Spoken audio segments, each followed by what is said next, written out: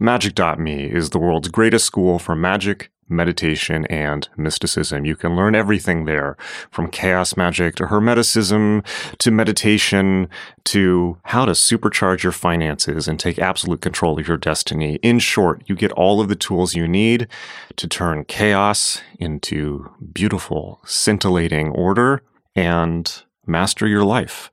It's incredible. You've probably heard me talk about it on the show quite a lot. But check it out. It's growing fast. And I just want to say, if you're confused about where to start, because I have so many courses there, the Adept Initiative is the place to go. The Adept Initiative is the flagship course on Magic.me, and it contains everything you need to know to master the most profound ancient techniques of changing your consciousness and the most modern and cutting-edge tools and systems for absolutely turning your life into a masterpiece. You're really going to dig it. Go check it out, and I will see you in class. It's magic.me, magick.me.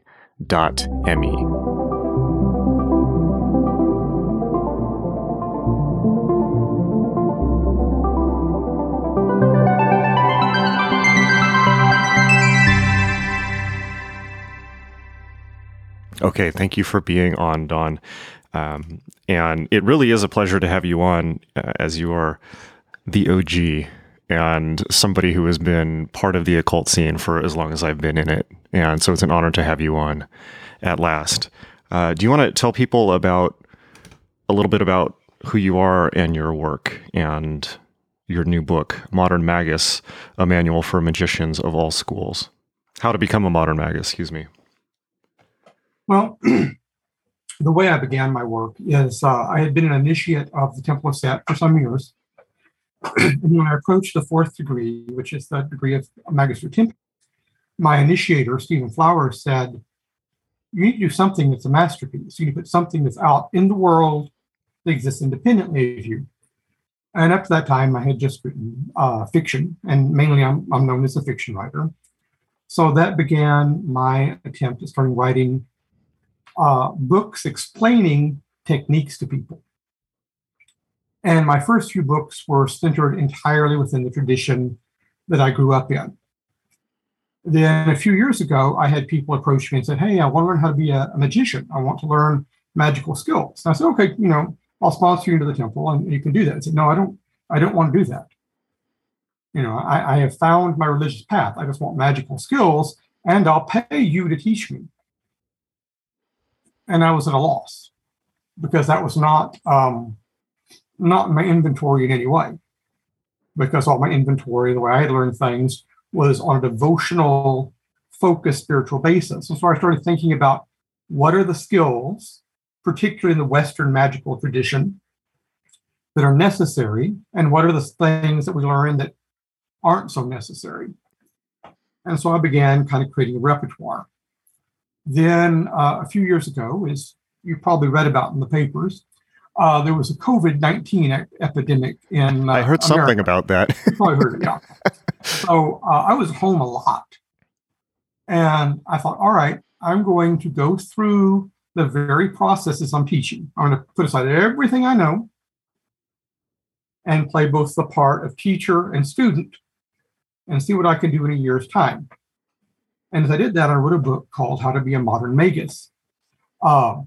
It's not its original title, but Inner Traditions actually is the only publisher I've ever dealt with that comes up with better titles. In fact, actually, the only publisher I've ever worked with that's really improved books. They're kind of exciting people to work with. They changed the title on my John Dee book as well for the best, so that people would know it was a book about John Dee, because John Dee was not in the title. So I think that was probably wise on their part. Well, they're just really good at that, right? I just think that they have a deep sensitivity to the gnosis that is quite impressive. Yeah, they're great. And then in the course of my book, I considered several things. I started asking people what had screwed up their initiation. Because all the magicians I knew in every school all talked about the fact that it would start initiation, it would get sidelined, they would come back and redo it. And I thought, what if I designed a book where it had years worth of exercises, but it also had what I call the Book of Gates, which is, hey, if you're hit with this crisis, like losing a job, starting a love affair, losing a love affair, bad health. What do you do? And that created the book. It mainly exists within the Western tradition, but I tried not to make it just a clone of, like, say, Golden Dawn techniques. That's really, really great. That's interesting. So let's just circle back a little bit. So every magician, or almost every magician, I assume you've talked to from any school, has had that experience of getting knocked off path. Mm-hmm. And because when you enter into initiation, you're entering into a will state of saying, everything in my life is meaningful. And that's how you transform yourself. But the problem is that then you can take negative messages as messages you should stop, rather than enjoying the pain of the negative state just as much. Let's go straight for that. That is so, I feel like that's such a productive conversation to have, because that's something that I've come up again. I say come up again. I've come up against a lot, so I come up again against it all the time. And that's always the question when you're in those states. And I'm trying to think back. I mean, examples of my life, moving, career changes, obviously starting a relationship where you suddenly have to change your kind of vibe. Maybe somebody doesn't like magic as much as you, ending a relationship, or does this count as well? Kind of like drama or collapse of magical groups. So that's something I've been in. I've been in all of these, and my question to myself has always been exactly that. So let's just go for that. It's like, okay, like, am I getting messages to stop and slow down, or should I push through? And I've never been totally clear on that. And it's always the lingering question is, did I do the right thing, or did I fail the test, quote unquote? Well, partially the question itself, and that you deal with it, is something that refines you. That is one of the fires of initiation, that fire of unknowing. But we tell ourselves stories all the time. The act of magic, which we think we're learning, is not true. We do magic all the time, 24/7. We create these states and we live in them. The problem is we usually create not very good or perceptive states. Let's play this out in a story. One day, you by a minor mistake, you screw up someone else's life. Let's say you turn in a report 10 minutes late, and the other guy is the one that takes the heat. First, they're mad at you. First, they're very angry at you. Then they forgive you. Seems like everything is smooth. But then you go on to have a really shitty day. Nothing works right. You have a lot of red lights. You can't get what you want for lunch, whatever the minor inconveniences are that slowly mount up. And by the time you go home, you have decided that you always screw things up. Now, the original problem, which existed not in your world, but this other human's world, you've taken it into yourself. You've built up this negative narrative, and then you're creating and summoning things based on that narrative. Now, then it's really easy to see how a non-control life produces stuff you don't want. But it can be the other side. It can be a very positive narrative you're telling yourself, making you feel really good till the moment that falls apart. Like a coping strategy, a narrative you tell yourself to cope with. Like one that I always hear is like, oh, this had to happen for a reason. That type of thing. Well, it did have to happen for a reason, but not the reason you think. It had to happen for the reason because you live in a three-dimensional body and you move through time. And so a lot of things are going to happen all the time. Which ones do you pay attention to? That's one of the toughest things to figure out as a human being. And actually harder for magicians because we look for omens and portents and dreams. Yeah, for sure. I mean, one thing that I think, magical people are overly prone to at different steps of their initiatory journey. I think if magicians are undergoing real initiation, quote unquote, they should hopefully be tempering everything they're doing with a fair degree of skepticism and scientific thinking and all that. But even so, I think magical thinkers, in the broadest sense of the term, are very prone to over-narrativization. Like, for instance, everything in you're constantly living in this abyssal state where everything relates to you, and the numbers on the clock relate to you. What people say to you suddenly has meaning upon meaning behind it, when none of that is necessarily really there, or at least should be focused on at all times. The actual magical discernment comes from not the circumstance you see, but the feelings that come with it. True omens always have a sense of awe or wonder. But if you're just looking for omens, you'll find something and you'll worry it to death like a dog with a toy. But things that overwhelm you, that bliss of the otherworldly, is what you started the path for to start with. That's what really drew you into it. Not the practical stuff, not the I'm going to use magic to get laid or get paid. Okay, that's cool, great. But what's important is a sense of wonder, which is much more rare, and it's something you can take with you, presumably, to your next life. Interesting. So say more about that. Take it with you to your next life. Well, I haven't experienced it, so this is speculative. I tend to have kind of an Egyptian soulcraft. An Egyptian soulcraft would tell me.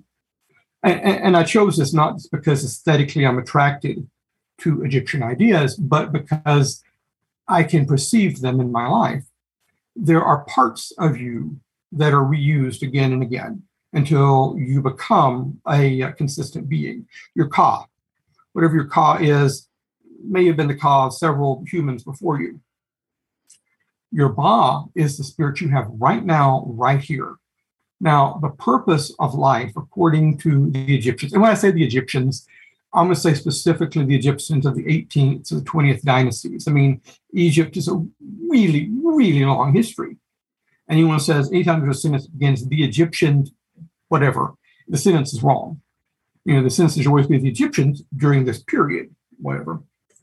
The purpose of life is to fuse these two things, the soul of becoming, the Ba, and the soul of being, the Ka, into the effective soul, the Ach, so that you take with you the better parts of your personality now.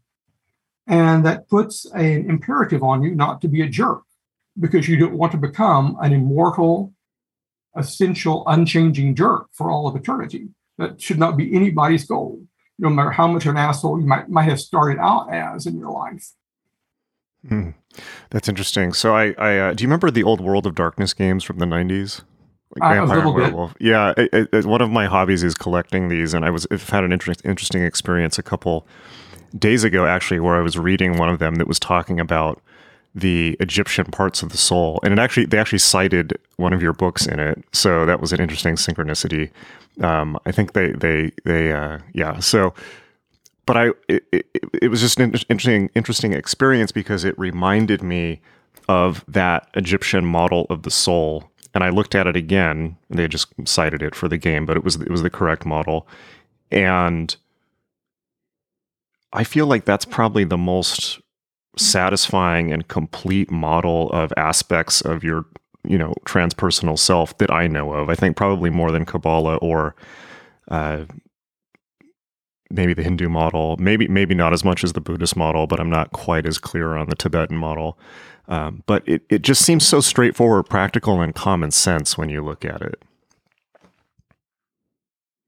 Well, you had a unique situation in Egypt because you had a country that was very dense in terms of population, but very small in terms of physical area. I mean, if you look at a map of Egypt, you think, that's a big country. No, it's a tiny country because it just exists 2 miles on either side of the Nile. Huh. Because in this desert, you have to be living in the area where you can grow food. Were people able to leave that area? Like, could they leave the water and crops and survive very long? Or did they have to be clustered there really tight in?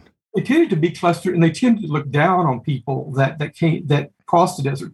In fact, the Egyptian word for foreigners is literally translated as the wretched crosser of deserts. They really pull back on that idea. But they were very open to ideas outside themselves. The Egyptians were an ethnically diverse group of people. They accepted you as Egyptian if you moved there and learned to speak Egyptian. That I've never heard before, and I feel like I keep wanting to go on everything you. There's so many fascinating tangents in the things that you're saying, so I don't want to get too off track here. But that is really interesting to me, just because the ethnicity of Egyptians is, I've seen it go back and forth many times over my lifetime, and it seems to be a point of political tension or contention. Much like the ethnicity of Jesus or something like this. But I have not heard that it was a multicultural society, and that's really interesting. Well, I'll consider, because we have portraits of the pharaohs. And you have pharaohs that are mostly looking what you think of as Middle Eastern, looking Arabic. But you also have red-headed pharaohs, you had blonde pharaohs, you had pharaohs with black skin. Mm-hmm. And nowhere does anyone say, hey, this red-headed pharaoh, like the Ramesses family, all had bright red hair.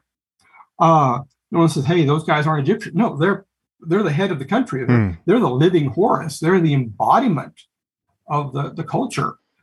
And you don't say a few years later, when you have pharaohs whose ancestry comes from Nubia, they're just as black as can be. Say, oh, they're not Egyptian. Nope, they're clearly the pharaoh. Had no problem with that in ways that we don't. We tend to view.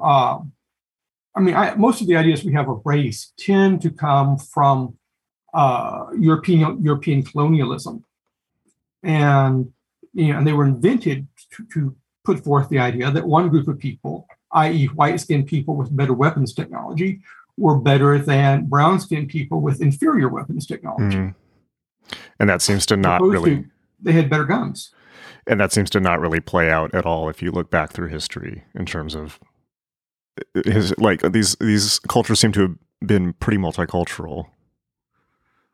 Even England and I presume Rome and things like this were very cosmopolitan. In the case of Rome, capitals of empires. So I imagine kind of everyone was there. You talk a lot about Egyptian soulcraft in the book. So how did this come through in a practical way? Or what did you recommend for people in engaging with this material? Well, first off, I want people to be aware as they develop their magical skills that they have a lot of things going on in their lives. And we tend at various times in our lives to become very attracted to one or another parts of our being and think of that as this is the road to salvation. This is the road to power. This is the road to pleasure, whatever we're looking for at the time. And what we should be aware of is there are several things going on. And whatever we're paying attention to here means there's something else that we're neglecting over there.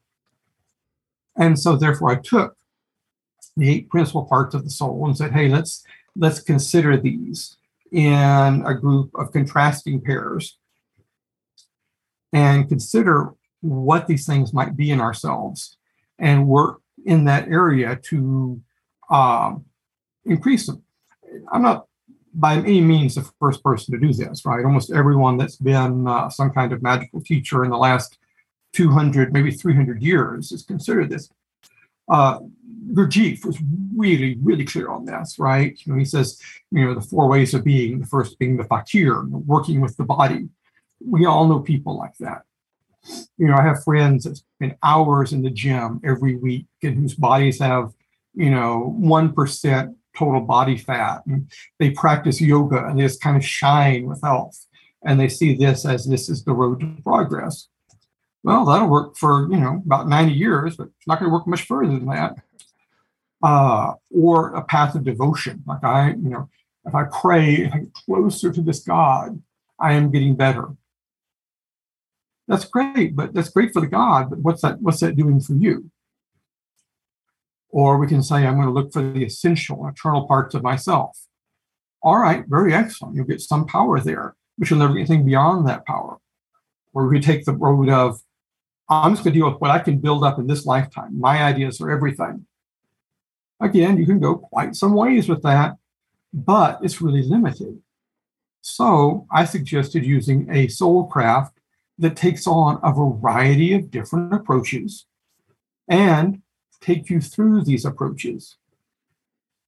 So it created a basic sense of orienting you inside you, that you become aware of parts of yourself that you may or may not be aware of. And a very common part, the Egyptian idea of the Ren, the name. We don't think about that very much.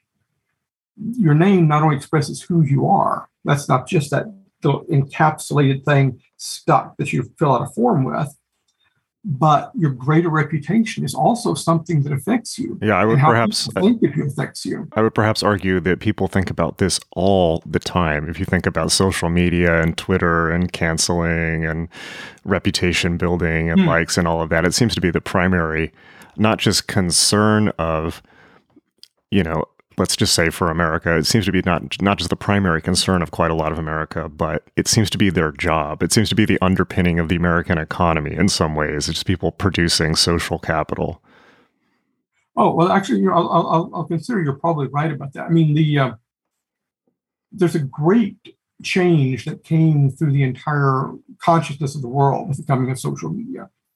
And we have no idea really what that is yet. Right. But we do have this really startling moment that before social media came along, it never occurred to anybody that someone is thinking about us. Now we think someone's thinking about us all the time. I mean, some people are so worried about what's going on, they put forth pictures of what they ate. Because they think people want to know what I had for lunch. Or they're going to be... No one wants to know what you had for lunch. You won't want to know what you had for lunch tomorrow. I think Heidegger, I can't remember the German word, but in one of his books, he has a German word that just represents them that are like the man in the street who is constantly watching, and the imagined God form of the common opinion that always has its eye on you, even though it's completely fictional, that we constantly feel that we are watched by this. Well, a lot of things, social media took that to an extreme. The coming of modernist fiction, no doubt really changed that. Because before modernist fiction, you tended to view people as sort of this heroic mold. Even if the character was not a hero in the sense of a godlike figure, it's a figure that you would see the big movement of their lives, and their life had an arc. And the modernist fiction confronted us with the fact that a lot of our lives don't have an arc. You may be the most profound, beautiful, wonderful thinker at noon, just after you gave your lecture at the university. But you're the same person at midnight, being sick into your toilet. Yeah. And being absolutely thinking you're going to die in the next minute. And that's within 12 hours of each other. Who are you? What is the constant between those two poles? Yeah, so I feel that, we've talked about modernist fiction on the podcast a lot. We talked about James Joyce and Ulysses and the internal narrative stream kind of revealing the inner world of the human around the same time as psychotherapy became very popular. And then if I'm thinking back on this concept of what you say about social media, I thought a lot about, I feel that the real antecedents precedents for social media were like talk show culture in the 80s and America's Funniest Home Videos. It's like literally, it's like, and then it's, if you really think about that, it's like the political system that rules us is not, one of the systems better defined and studied by political scientists or fascism or democracy or anything like this. It's America's Funniest Home Videos that were constantly caught in this loop of looking at each other's home videos forever, and therefore distracted from any productive activity. You're quite correct. It's a profound moment, because suddenly the average person had two thoughts, one of which was, I can produce something of value.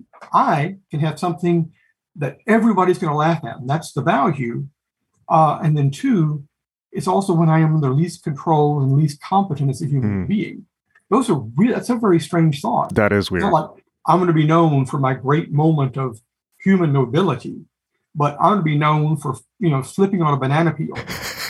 Yes. I watched a interview once with the guy that did America's Funniest Home Videos, and this was on the internet for a while, but I haven't found it in years. So I guess someone tracked it down and killed it. where I can't think of the name of the rather unfortunate person that brought that to us, but he's just as drunk as he can be. And he's talking about the video that has the squirrel skiing. You may think back to the film with the squirrel water skiing in it. Vaguely. And admitted that in the actual original video, which was apparently just a few seconds longer, the skis went different directions and it split the squirrel into. Oh, Lord. And he's just laughing, just maniacally. No. Jesus.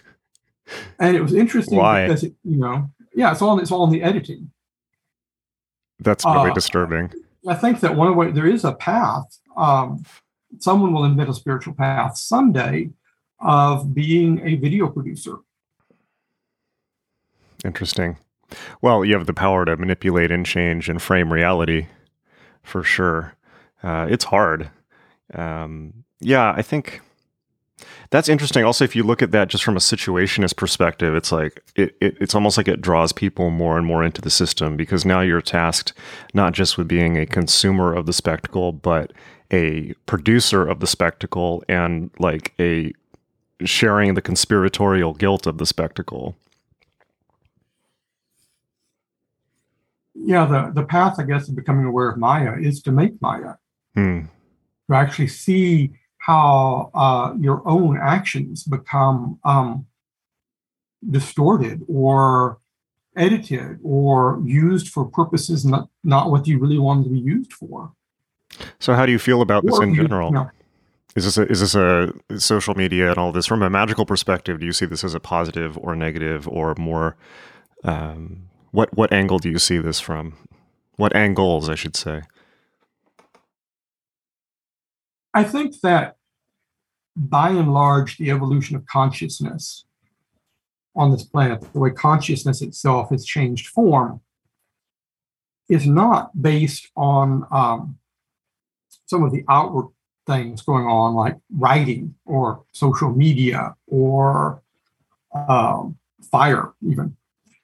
But it arises from people within whatever's going on that are the better people, that are the true elect at a given age. And sadly, that cannot be owned by a particular religion or path or people. In fact, that's the downfall, right? Because one spiritual movement starts getting really good people and think, this is it. Let's all jump on that bandwagon. No, these things have seasons. Social media presents far too many distractions for the distracted person, but for the focused person, it produces thousands of doorways, and maybe they can find the right doorway. Yeah. It takes all the problems of life and clicks it up a couple of more notches on the knob. Yeah, it also adds an additional burden to your life of now you have to document as well as living your life, which is just too much for most people. And I think unless you're that type of person, and having lived in LA for 11 years, I would suggest not becoming that type of person to anyone listening. It's not a good thing.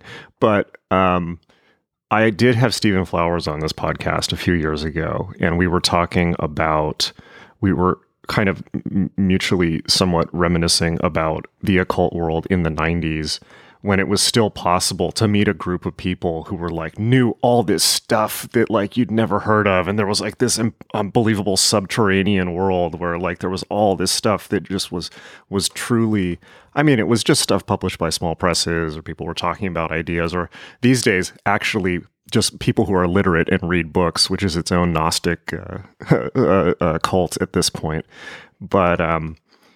But that I really feel kind of went away with social media. And of course, all the major occult groups have their social media presence, and, you can see everyone hanging out on Facebook. And one thing that I noticed as well is, a lot of the people that back in the 80s or 90s seemed like these fearsome individuals that would be these, you read these books and you're like, who are these wizards in these castles throwing lightning bolts? And then, now that we have Facebook, you like go to their Facebook page and it's like InfoWars links and like all this, like, you can see, okay, well, this is just somebody that lives in a trailer park, right? So not just, I shouldn't say, but people put on airs that they can't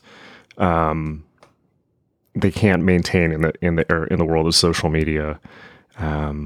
So that has been interesting, but it's a real loss too. I feel that it's not the same, even though that there is so much more access to information. And I do think that podcasts are the one oasis in that desert, because the counter part of this is that it's allowed for this, which is long form, hours long conversation, which people did not have before as much. But I do believe I really do feel that social media is the current purest expression of the Aeon of Horus, or the Aeon of Karanzan, maybe. And I think, absolutely, social media is the form, the body of Horus these days. He is actually very powerful in that sense, because in the cosmology of the Temple of Set, we have the two gods. We have Horus, who's the god of mankind, this entire social matrix you live in, and then we have Set, who is the isolator.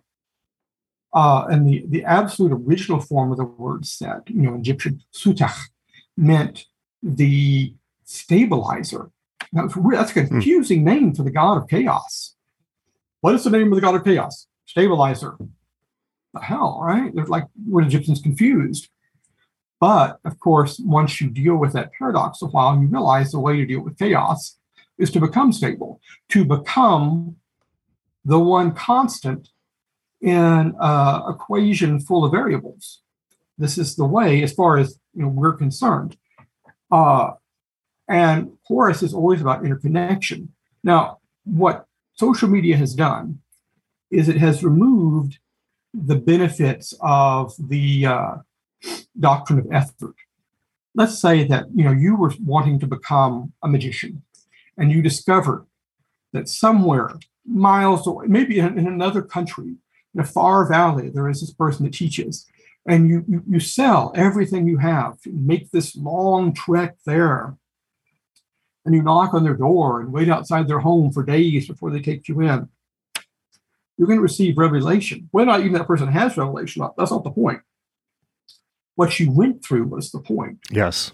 Now, if you want access to somebody, you can spend 10, 15 minutes searching on the internet if they're obscure, and you can discover them, start a dialogue with them, know about them immediately. So in that sense, effort is gone. So we have to find a different place to make effort, and it has to now become a completely interior one. We have to study your own life and say, what's the effort I need to make?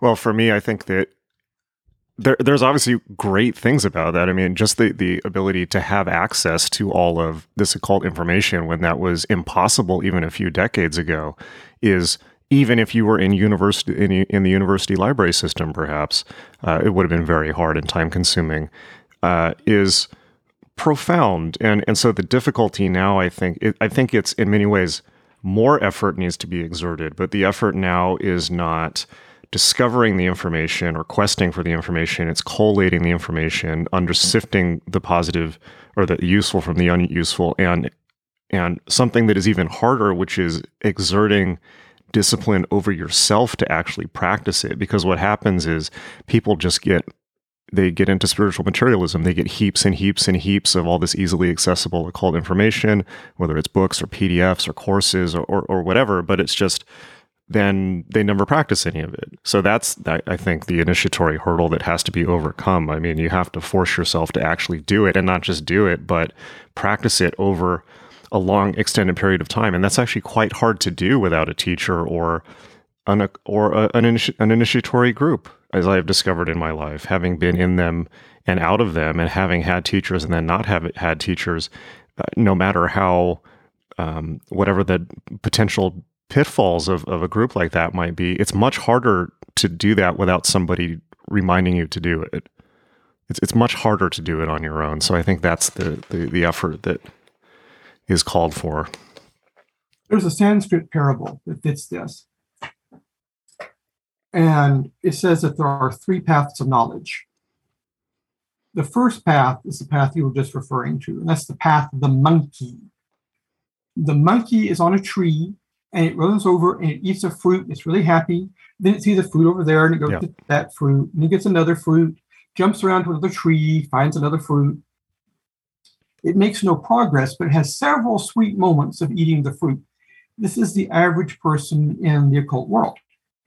They will come across some idea, and they're thrilled with the idea, and it's fun to read about. Man, it's great. You open up one of Stephen Flower's books on the runes, like, oh, this is excellent. Wow. You don't really do anything, but as you read about it, you have this fantasy. Then there's the path of the eagle. This is a very rare path. I have never known anyone to pursue this path and succeed, which is, I am starting at the low point of the tree, and I'm going to fly without resting all the way to the top of the tree. It takes tremendous sense of will, and it takes a tremendous initiatory vision at the beginning. There are famous people who have done this in history. It's not something you see, nothing I've ever seen in this life. And then you have the third path, the path of the mounted master, a man on a horse, the horse being the body, being the circumstances of life, who progresses constantly upward, but accepts the fact that progress is slow and sometimes difficult. Yeah. Yeah, it seems like in order to do everything in one shot, you basically would have to be cloistered in some type of monastic facility where other people are kind of looking after your basic needs. I can't really imagine any other way to do it that linearly. That would be my assumption. Let's, I want to circle back though. I want to talk about Set. Set is fascinating to me. I like Set quite a bit. I think that one of the points I was going to touch upon with the Aeon of Horus things is I think I get this thing sometimes from magicians who are very experienced, who've been have 30, 40 years of experience. I mean, you often get people like getting really sick of the Aeon of Horus. I mean, like Dave Lee, the Chaos Magician, has written about this. It's just like, oh God, like the endless Aeon of the restless child. It's just like, please, like, just stop with your constant babbling and the constant America's Funniest Home Videos nature of reality. And Set provides, I wouldn't just say a refreshing.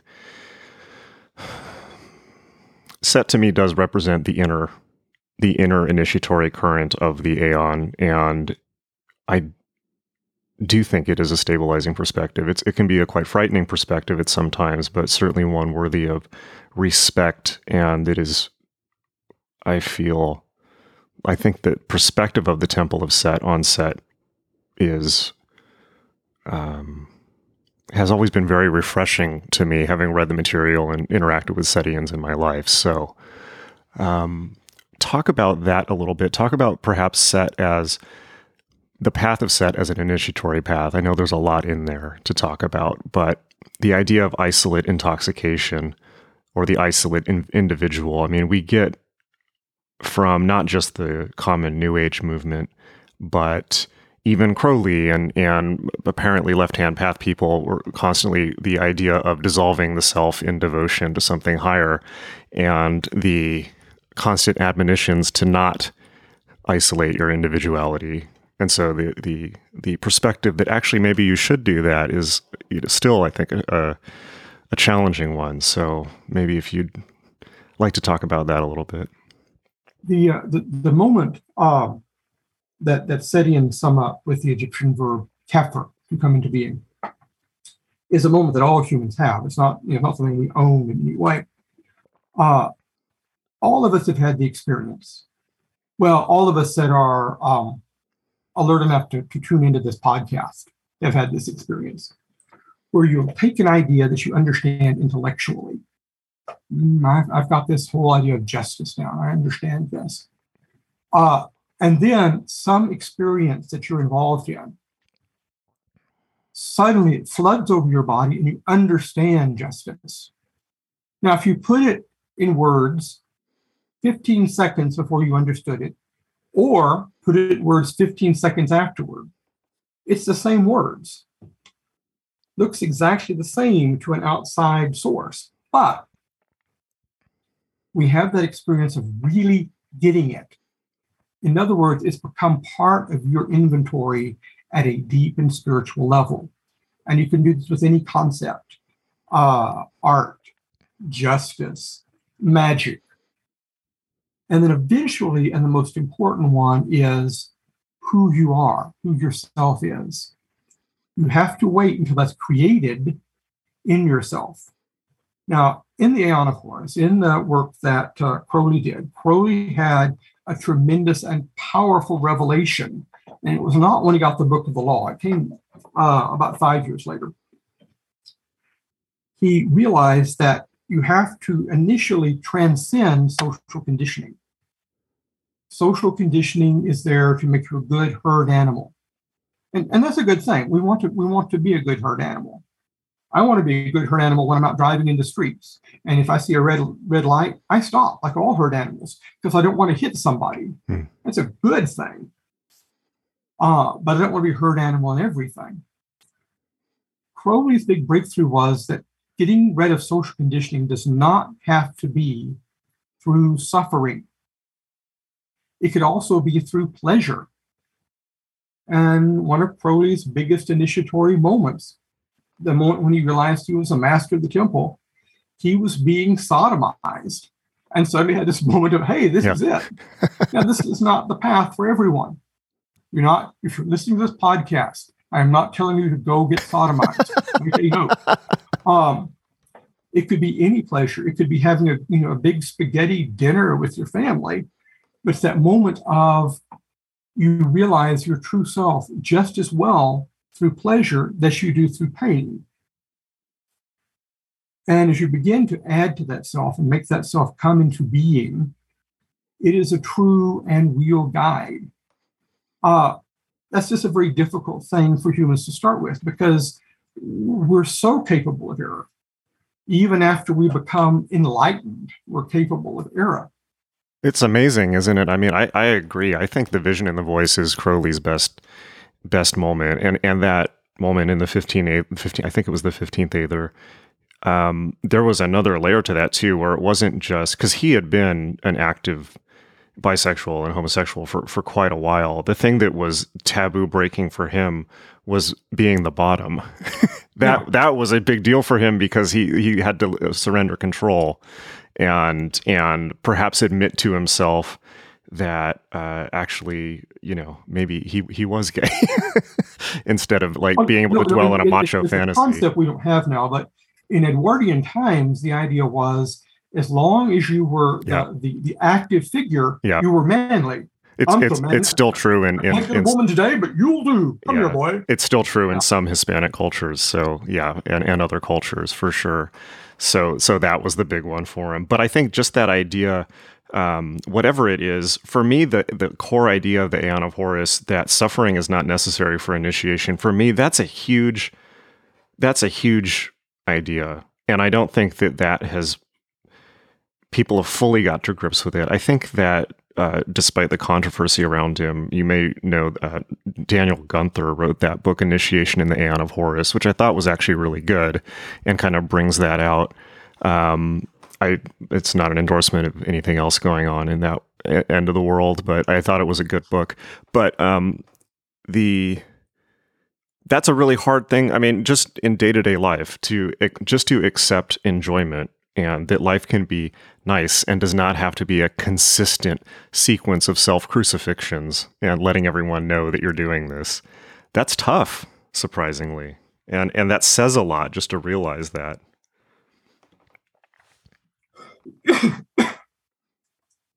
We have the idea of suffering is a really useful social control idea because it makes people accept their lives in a way that they don't need to accept them.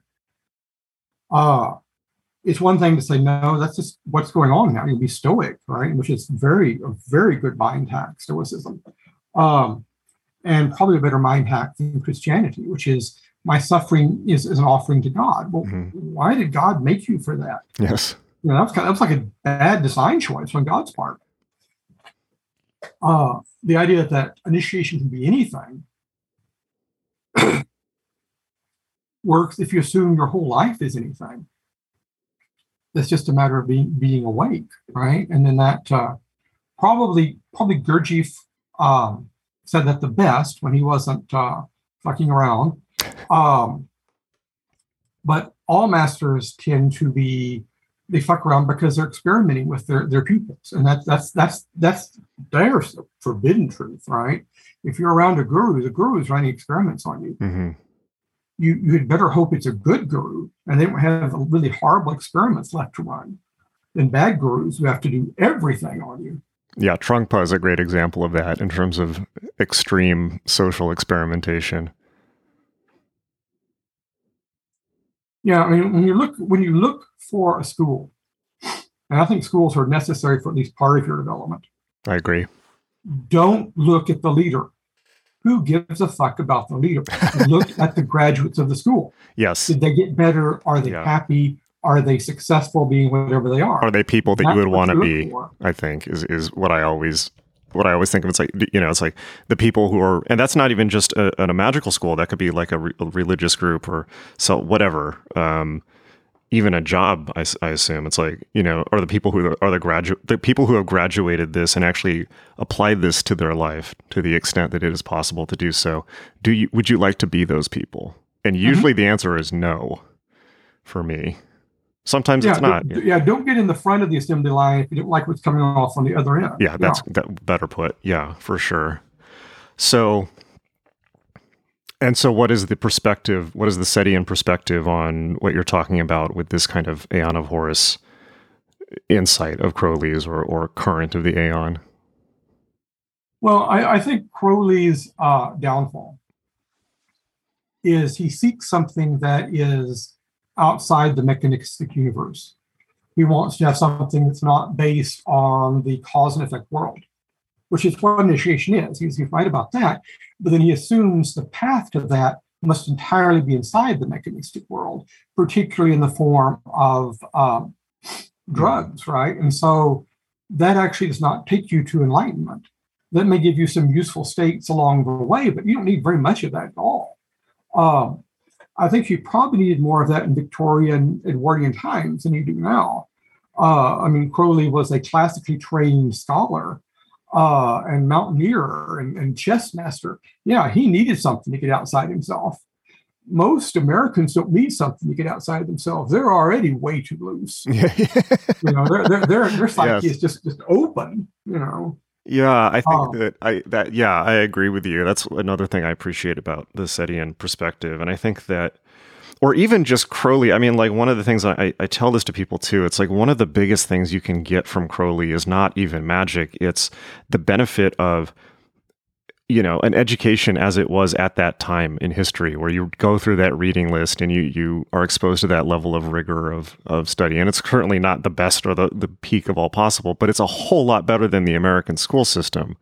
And I think that one of the most important things you can get from magical practice is just discipline. And there was an essay online there's somebody in the Thelemic, kind of broader Thelemic world named Keith 418, excuse me, who has his blog may or may not still be up, but he wrote an essay quite a while ago that it's one of those things you can't unsee, and I think it was really brilliant. And he said that what is actually going on, he basically did a Marxist analysis of secret societies, and he said that what's actually going on in initiatory groups is that people in the middle class are training people in the lower class to enter the middle class by doing things like teaching them how to write, teaching them how to read, teaching them how to show up at meetings on time, teaching them how to formulate a goal in life, and so on, teaching them how to interact with other people in kind of like a pseudo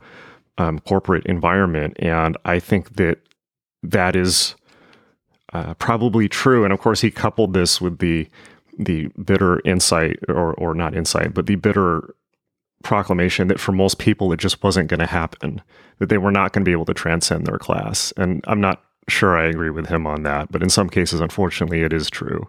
I think that was probably that's probably too cynical. But the reason that I bring this up is you mentioned Americans being too loose. I think that to articulate a self and stick to it in the same way that you're talking about people get knocked off the path all the time, that is really, really hard. And it gets harder all the time because the distractions get better and better all the time. And that for me is much harder and has been much more fruitful in my life, and is much, whether that makes me left-handed or not, it's just like that for me is the way to go, rather than this idea that, oh, you're going to do 10,000 mushrooms and dissolve yourself into the great mother. It's like, well, good luck with that, but you still got to get a job when you're on the other side of that. One of the problems, and particularly for this current generation of magicians, is that the grandfather of chaos magic, Austin Spare, undoubtedly a magician of great power, didn't develop anything else in his life to stabilize his life. He was a pass-out drunk that lived in tremendous poverty for years and would be ripped off by his artistic clients for the last few decades of his life. And is that necessarily then the magic system you want to just thoroughly throw yourself at? The path of ecstasy or nothing is a bad path. You may be on it for a few weeks or a few months, but you can't be on it for a few years without it just wrecking you in some way. Ralph Tegmeyer, Prater Yugi. Yeah. Ralph points out that the best magicians he's trained are never trust fund babies that can give all their time to magic. And this is true because I've had a couple of these students myself. It's people that have a 40, 50 an hour week job and are taking care of a household and a family and have a tough schedule. And I agree with that. Time for magic. I agree with that. These guys make huge progress. Crowley had that experience as well with, I think, one of his students, his best student at Cefalù was Frank Bennett or something like that, who was a bricklayer, although Tobias Churton told me that is probably Crowley playing up his blue collar credentials too much. But, he was a working guy. And I think that's true. And I think it's true of anything, though. If you're learning something and you have skin in the game, it's not just an idle distraction for you. It's like if you're learning magic because you need it to work, you're going to be a lot better than someone who's just playing a parlor game. Well, for centuries, at least for the last 300 years in particular, Freemasonry has had this effect in the Western world, right? Where small amounts of the gnosis are given to people who are active members of society of good character. Mm-hmm. That's a really powerful formula. It is, yeah. Well, I know you will get up and get things done because you do that every day to go to work. All of your friends report well of you. You don't beat your wife. You are decent to your employees or to your boss. We're going to give you a little bit of we're going to give you a little dose of the gnosis and brotherhood with similar brothers. That's a powerful formula. It is. I think that's it's an abused formula because it becomes gender and race specific, but it's a good formula to start with. Yeah, I think you can clearly point to, at least in America, Freemasonry in America is possibly the most successful Hermetic expression, whatever you want to call it. I mean, it's certainly the most stable and the longest lasting, although it may not survive this generation, unfortunately.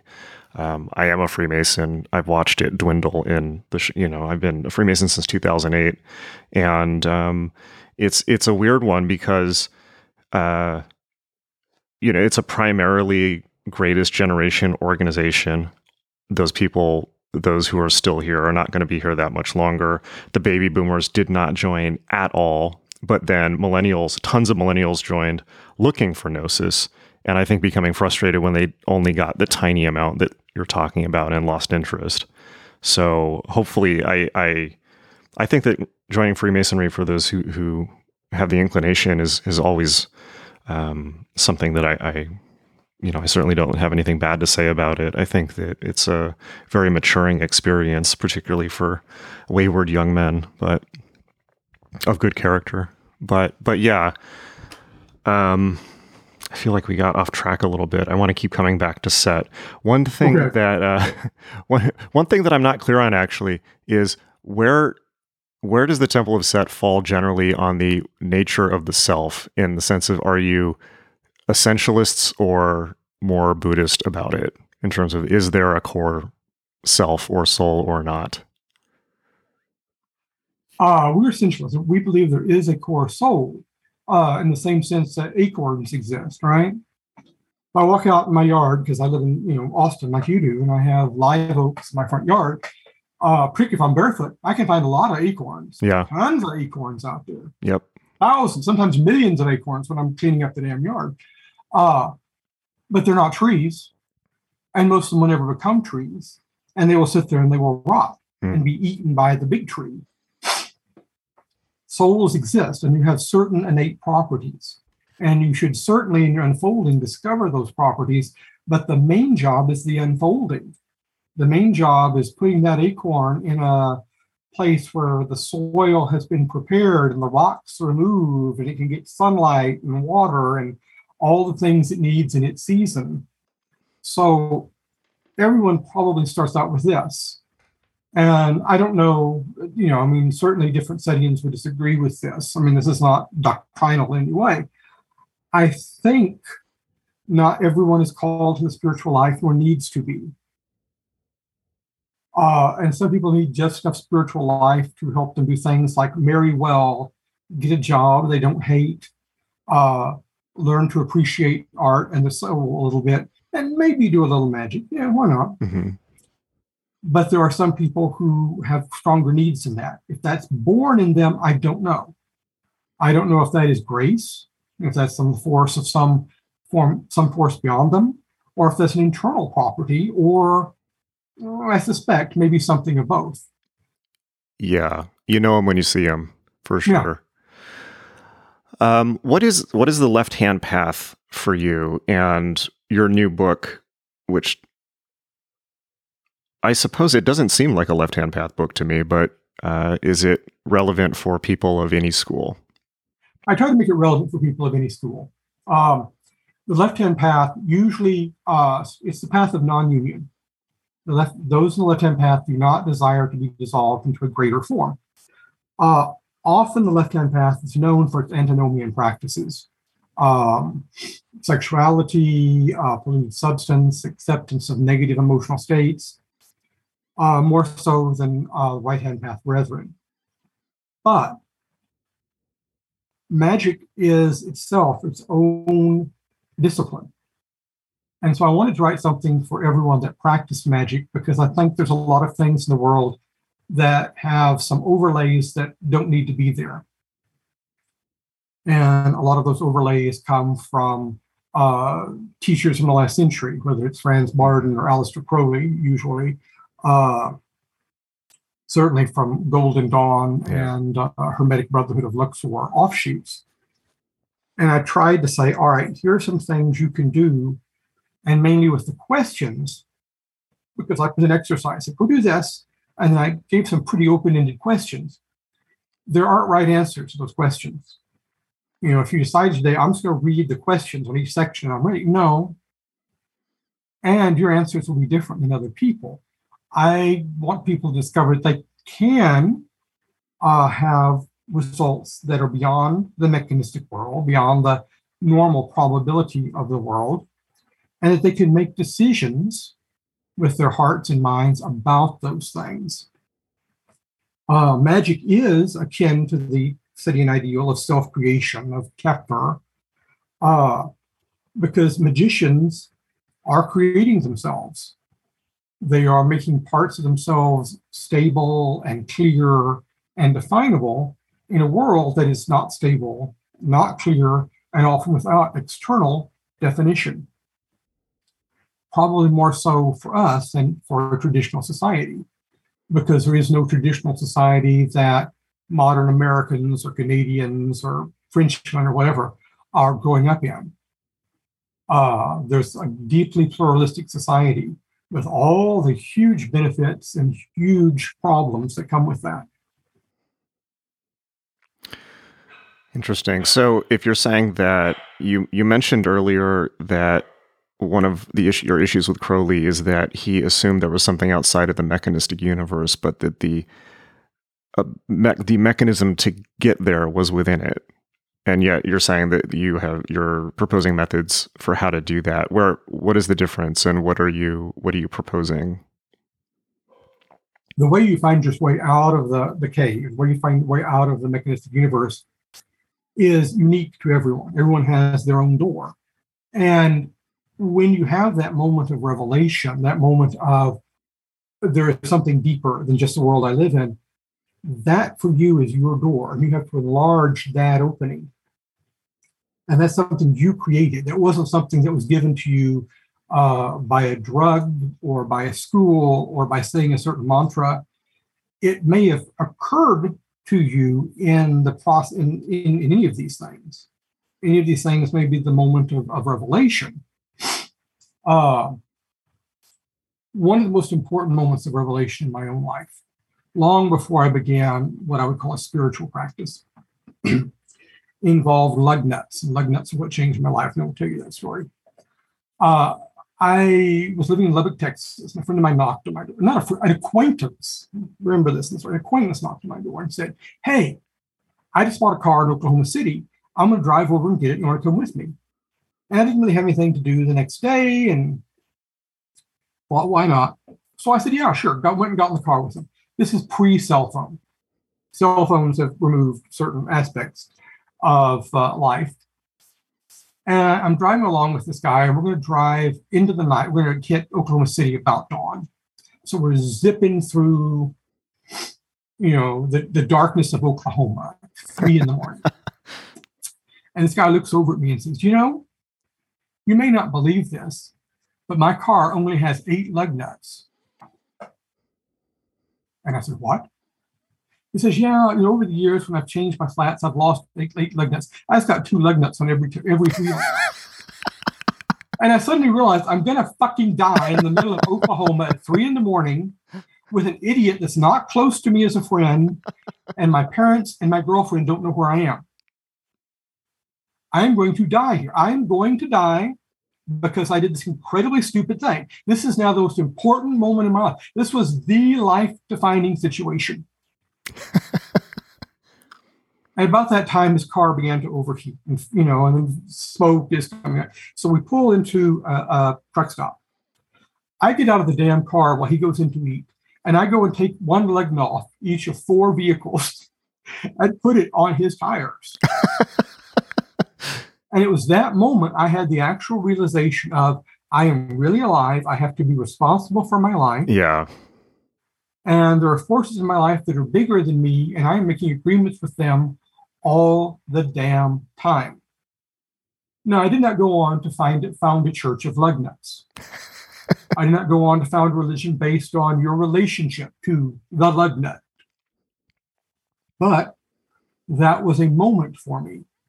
That did not come from the mechanistic universe.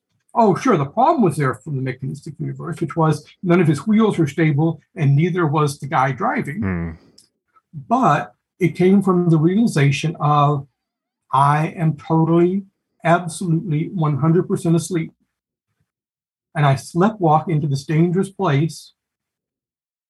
And it's and it's just as dangerous as being in the middle of a battlefield with people shooting at me. And it never occurred to me that's where I was.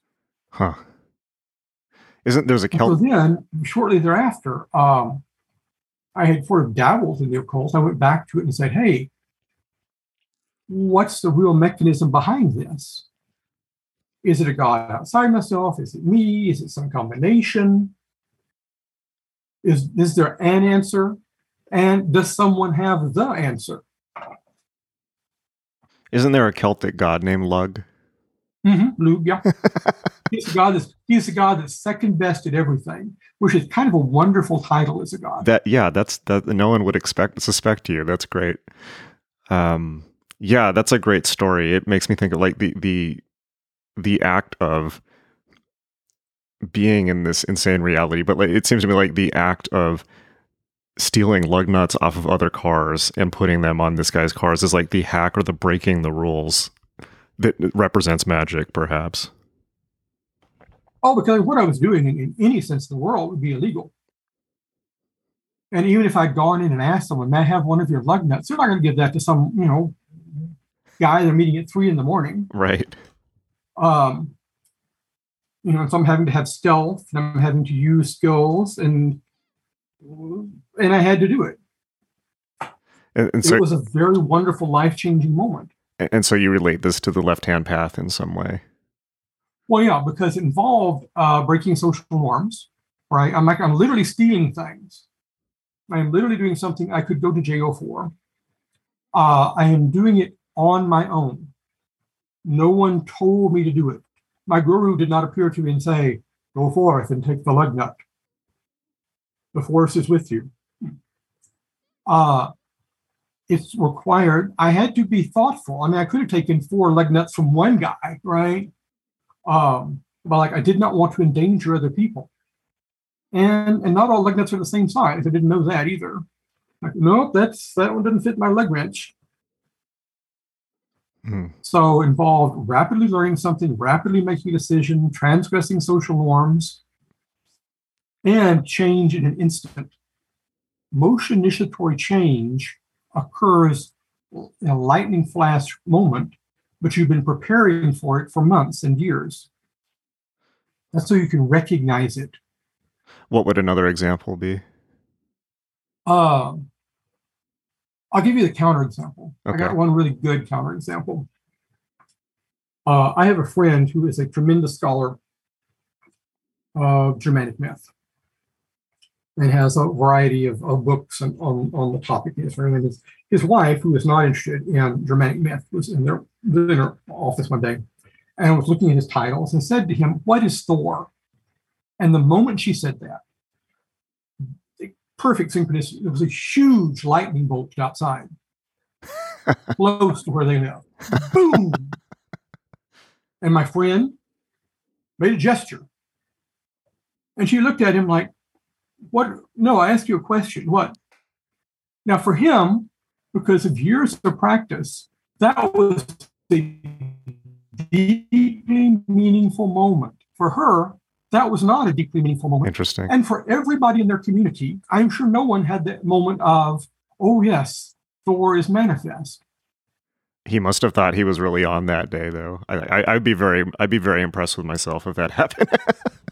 Well, the gods are with me. Is it me, or is it the gods? And true moments of magic transcend that notion.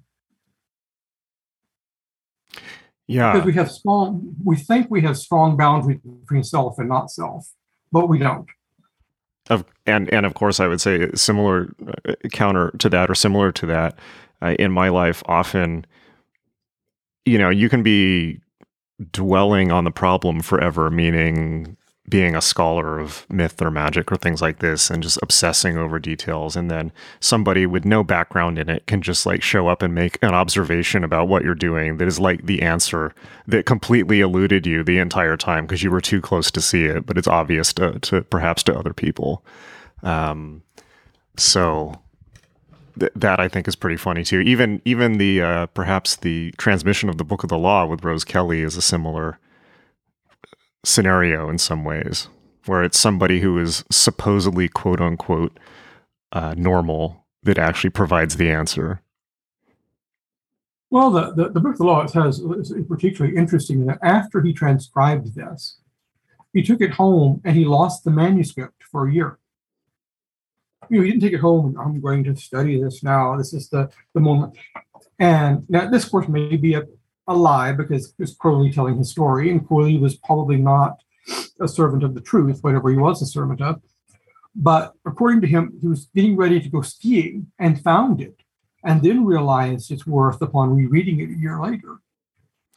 Yeah, the funny thing about that story is I believe it was he said it was in his attic underneath his skis and the Enochian tablets, but whether or not that was true, it literally was rediscovered, I think, in the 90s in somebody else's attic in Oakland or San Francisco. And then this person just happened, came with the house, and this person just happened to know somebody in the OTO. So it ended up back in the hands of the OTO that way.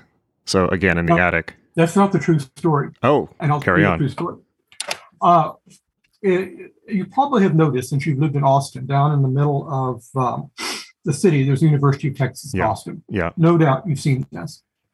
And a guy named Sid Richardson, very wealthy oil man, came to his alma mater, University of Texas, says, I want you to have the world's best collection of something, and I'll give you millions of dollars, but it has to be the best collection. Wow. So the University of Texas says, what the hell can we get the best collection of? It can't be medieval manuscripts. It's too late. Wait, universities sell collections? Universities sell collections to private individuals? Yeah. I did not know that. That seems And so odd. He gave millions to UT, and they said, we're going to make the best collection of modernists. And so this money went out, right? And they started buying stuff. And they had put this thing out saying, we want to buy anything with Joyce and Yeats and so forth. About that time, a museum, a storehouse, a warehouse in Detroit said, hey, we just found this big box full of early Yeats books and manuscripts, and they're signed, and we'll sell them to you. And I said, yeah, sure, we'll buy them. Here, take this large amount of money. And they said, there's some other stuff in here too. There's like handwritten journals, whatever it is, just send it to us. So they sent it down to the HRC, which is where the Book of the Law is. If you want to go read it, you can. Oh, I didn't realize. I've been meaning to get down there forever. I didn't realize they had the. Okay, well, they got the original. That's my next stop. Before they'll show it to you, they'll call the OTO. So if you've pissed off the OTO in any way, don't do it. I don't think so. Really? Oh, they own it now? They own it. They have to check whether they have to clear it with the OTO? They have some legal arrangement because the OTO said, hey, wait a minute, that's our scripture, give it back to us. And UT said, hey, we bought it fair and square, and we can preserve the manuscript for everybody. And have you done this? Have you gone? Have you gone to? No. You haven't looked at it. Friends come to stay with me that have studied the original. Interesting. A couple of people who, at the time, were high-ranking initiates in the OTO, and in fact, they were such good OTO scholars they were thrown out. You may do your own math on that one. And so this was given to the guy that was doing their science fiction collection, Willie Cyrus. Great man, Willie. Loved Willie to death. And Willie was, and he came across this thing, and he read it, and he realized, because he read who Crowley was, he realized what the fuck it was, which of course is in itself a moment, right? There's something that takes care of magical manuscripts. Yes. That's interesting. That's like John Dee's 48 Keys. Yeah. Saved from a fire. Someone grabbed it and took it, and then it wound up, eventually Ashmole gets it, or the Greek magical papyri, or any of these things. That's totally different from the story that I heard, which it must have been, I think, now that I'm thinking back, it was either I think it was probably in like an alt magic post from back when, you remember that news group. Different story, interesting, but broadly the same, other than it wasn't in an attic. Well, everything develops folklore. Like, I'd heard for years the story of Crowley and Gurdjieff meeting. Yeah. Several people had told me this story, and it's all told by Gurdjieffian. So the point of the story is Gurdjieff is the real thing, and Crowley's a crock of shit. Right. The real story is Crowley went to Gurdjieff's foundation. Gurdjieff wasn't there. He chatted with some people, went home, made note in his diary. This guy seems to know what he's about, except he's wrong about sex. And this went on. And that was it. No face-to-face, no interactive, story about this.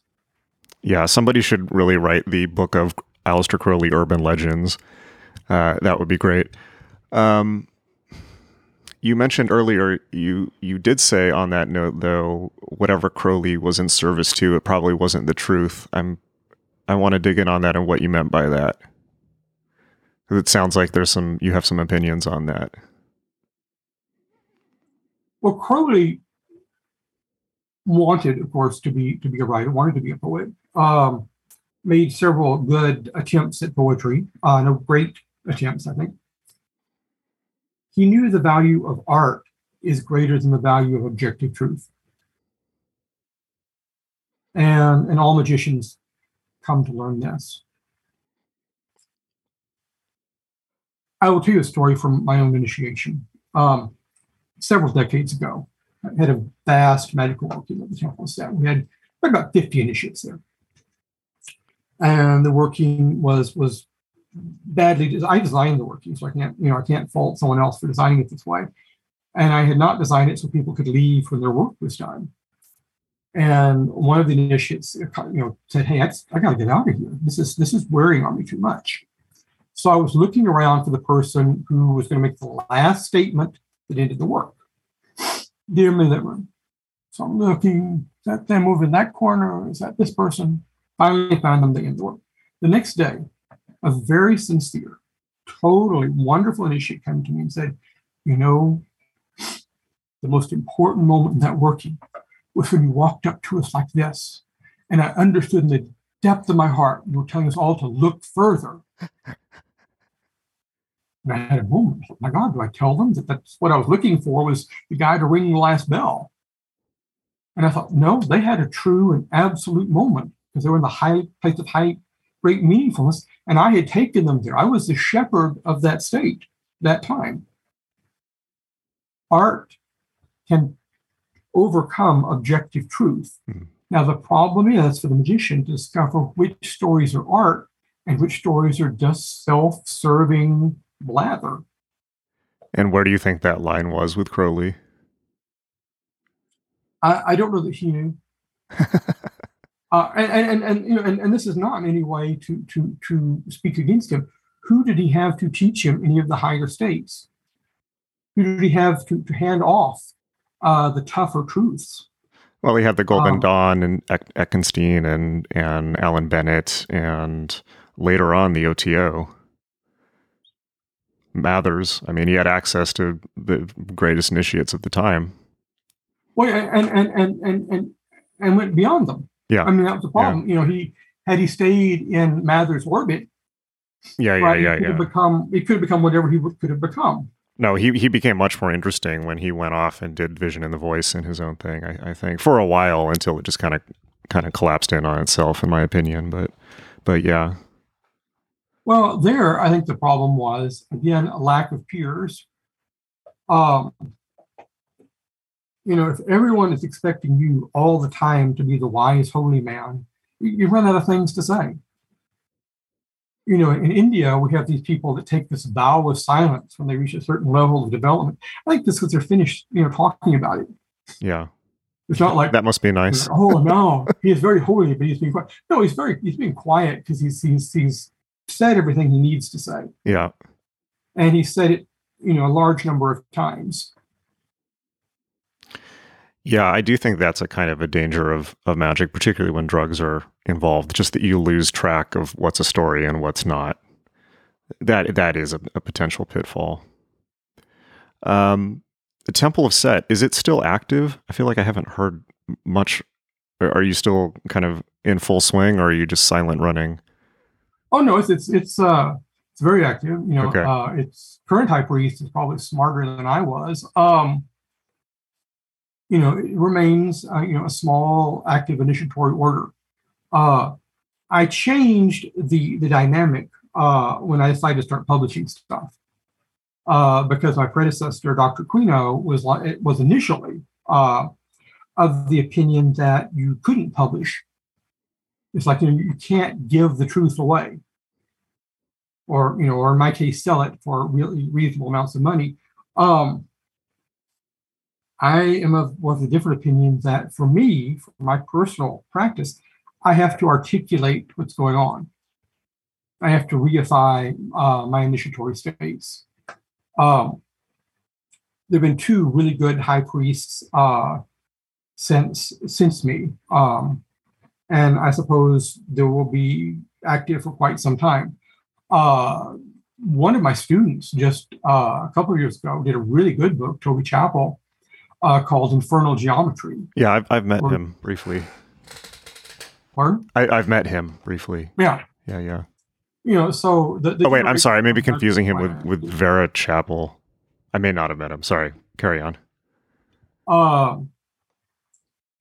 And I'm sure among the, even of the newest generation, we're going to see some really great stuff. I think in the temple, the big saying is being a member of the temple set should be the least interesting thing on your resume. And I don't think that anyone is a member for the glory of being an occultist.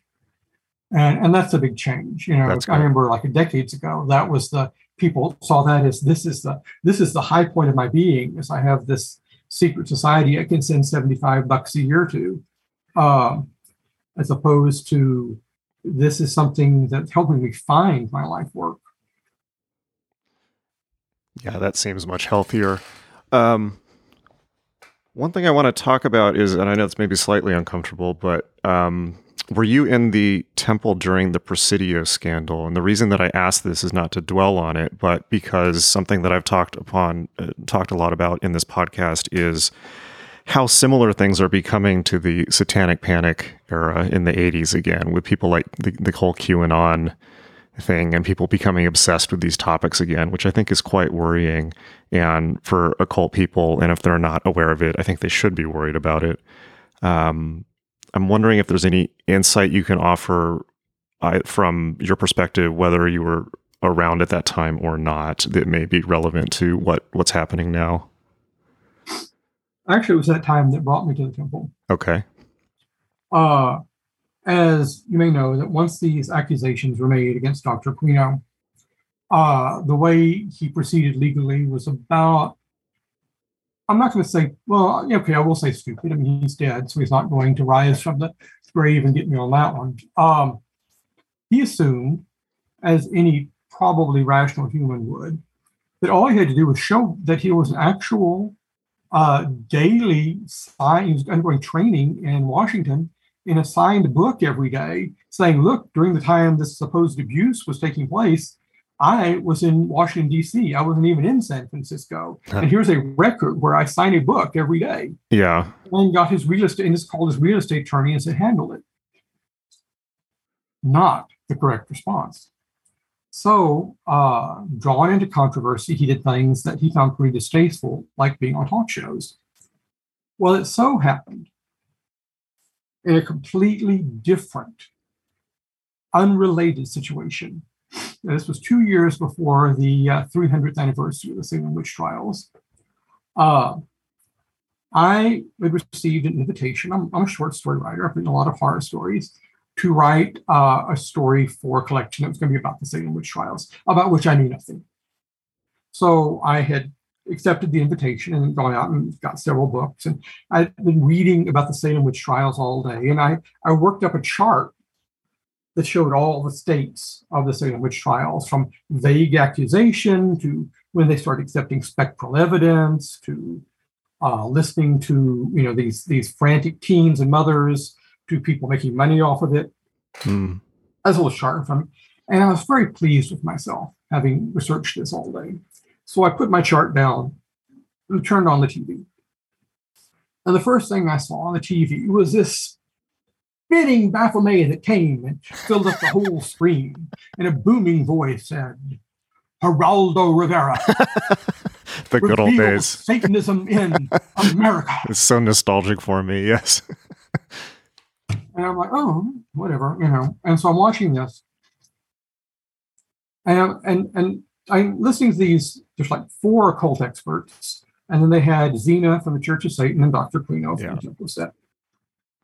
I don't know if you've noticed, that is huge on YouTube, particularly with younger people who idolize Zena LaVey, like young, very young people. Zena's charismatic. I was a good friend of hers for some years, and then after we came to our bitter parting, people love to put pictures on the internet of us standing together. And anyway, these experts, occult experts, were giving their talk, and so I picked up my chart, and I started just making notes on the side. Initially, I was thinking, hey, I'm just going to write a story about the current Satanic Panic. This is like a perfect niche. Yeah. And then at one point, there was this one investigator named Tom Wedge, and this guy Man, he must have weighed about 350 pounds on the hoof. He's a huge man.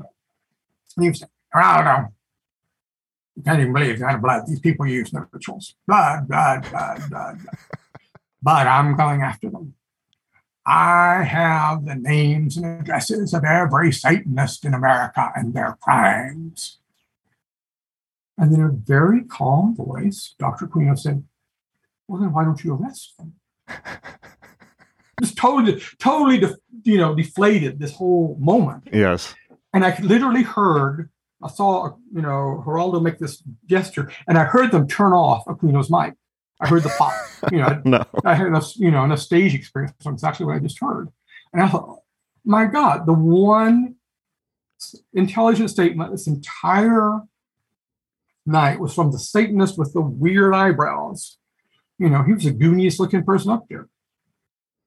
So the next night I went to a D&D, see, Dungeons and Dragons leads to Satanism. Yes. I got proof. It definitely does. D&D group, and I said, wow, I would give anything to know how to write that guy a fan letter.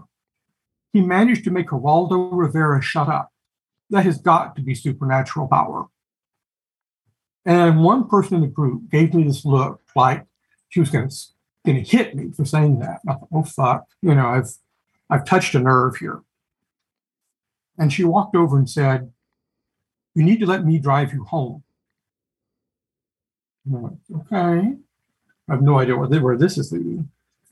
And we get out in the car, and she says, do you really want to send Dr. Aquino a letter? Well, first off, that it was Dr. Aquino, and no one else had ever used that honorific, surprised me. And I said, yes.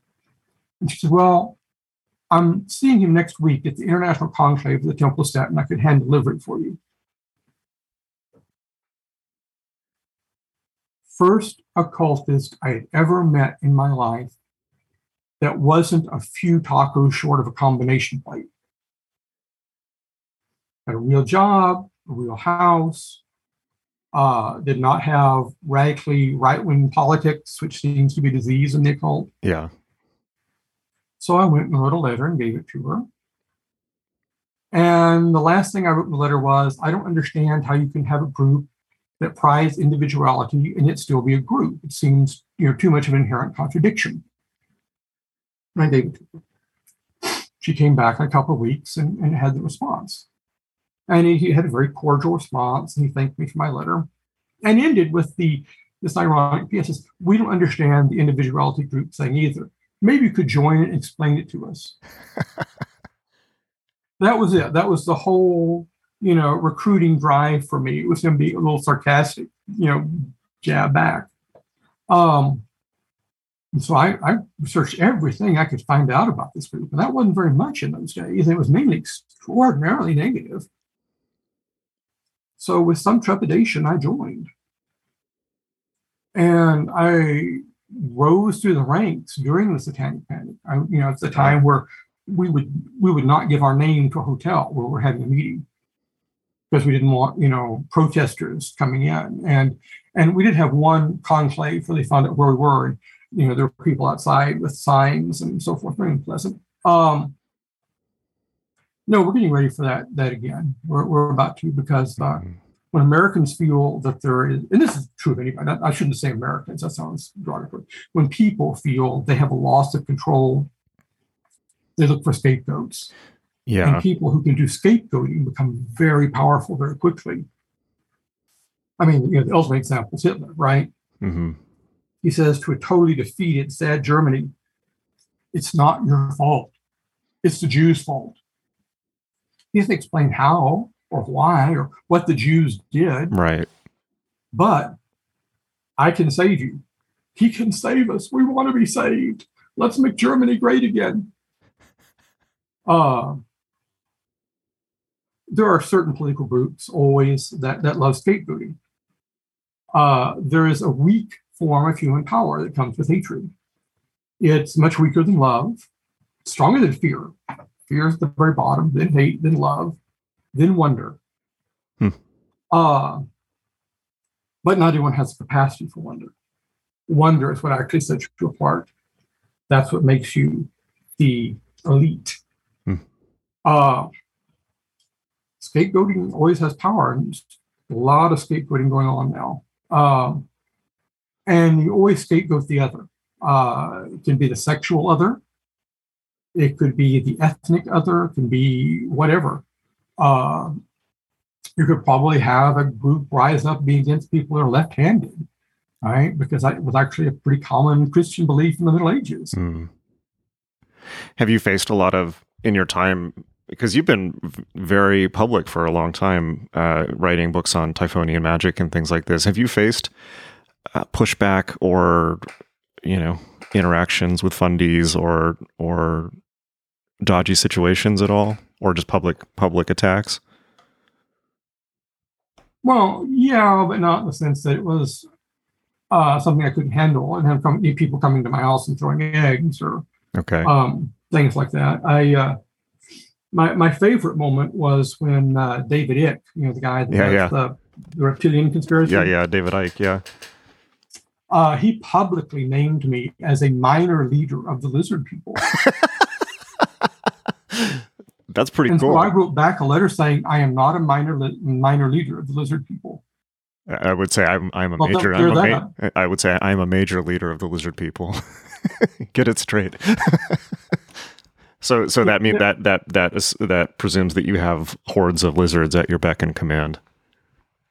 Well, the problem that he's a fascinating case study, right? Because he developed all his power by hatred toward the other, and the other doesn't even exist. Yes. I mean, at least with Hitler, Jews existed. Although he's often been accused of that being a thinly veiled anti-Semitic thing. Yeah, there's a great book about that called Them, where someone... yeah, I've read that. Yeah, John Ronson. Yeah. Where it's like, no, he really does think they're lizard people. It's just the Jews are probably bad in his mind, but they're still not the lizard people. Right. Although the people around him, you never know, right? Well, because people join these things because they're fun, right? As long as it's not disturbing anything in their own life, it's a fun belief. It's like being a member of a UFO club. That's fun. Yeah, it's fun to think the people from Mizar 5 are coming or whatever. Yeah, David Icke really did single-handedly suck a lot of the fun out of the occult, I have to say, just because he made it all he turned it all into a bad trip pretty quickly for people, just with his extreme fear of everything. That was unfortunate. Although some of his books are quite entertaining, I have to say. He later did ayahuasca and decided that love was the answer, but I don't think that lasted very long. Well, yeah, the use of natural means to an unnatural state is never stable. Yeah. So, yeah, you mentioned that it's not really an American thing, but a human thing. And I think you may or may not be aware. I mean, my primary magical teacher for a long time was Genesis Peorage, who I studied under. And of course, so I got to hear, at the same time, or maybe slightly, I think a few years after the Presidio scandal, was the Topi scandal, where in the British authorities, somebody accused, all of the Topi people were living in this kind of hippie house in Brighton, and somebody said, oh, they have a cult there, and they have a basement where they're forcing women to have babies, and then they're eating the babies, and just like all this insane stuff. There was like no basement. They weren't even in England at the time. They were in Nepal helping refugees by running a soup kitchen, and basically had to flee England. So England has their own obsessions, but much like America, and it is a human thing. But I mean, that said, America has some pretty obvious fault lines that crack under pressure. And I think the obsession with Satanists being everywhere is one of them, and has been since the Salem witch trials, for whatever reason, probably because we're a country founded by fundamentalist cultists. So that the QAnon thing is worrying. And so I was kind of curious, just from the experience you mentioned, if there's maybe anything you can share on how to deal with that if that becomes a bigger problem down the road. Well, the things that work the best for me: be honest about your beliefs and practices. And by being honest, I mean, first off, pick the things that are going to be most offensive to people and just put it out there. Yep, we do this. We do that one. Uh, and talk about your goals, which is spiritual liberation, and then be situationally aware the same way you need to be all the time anyway. Yeah. Let's say, perfect example, when I was high priest of the Temple of Set, this German television station sent me a letter saying, we want you to come and say that the Temple of Set has no connections to Nazi occultism. And I said, well, we have no connections to Nazi occultism. No, but we will take you to Germany, and we're going to make a film, and you're going to stand at the gates of Auschwitz and say this. Yikes. And I was like, you actually expect me to be standing Arbeit macht frei over my head saying anything? And they offered not, and boy, that was a time when that money would have meant a lot more to me, by the way. But just being situationally aware, I knew what the image would be of the temple and myself for the rest of time would be me. Yeah. Standing at Auschwitz. Speaking of video production and editing and reframing things. Don't volunteer to be a freak in media conditions that you don't control. You are correct that the podcast is a oasis of clear thought. Years ago in Austin, there was a young lady who adopted the name of Claire LeVay. I don't know what her real name was. And she hinted she was LeVay's daughter, not in addition to Zena and Carol, whatever the older one is.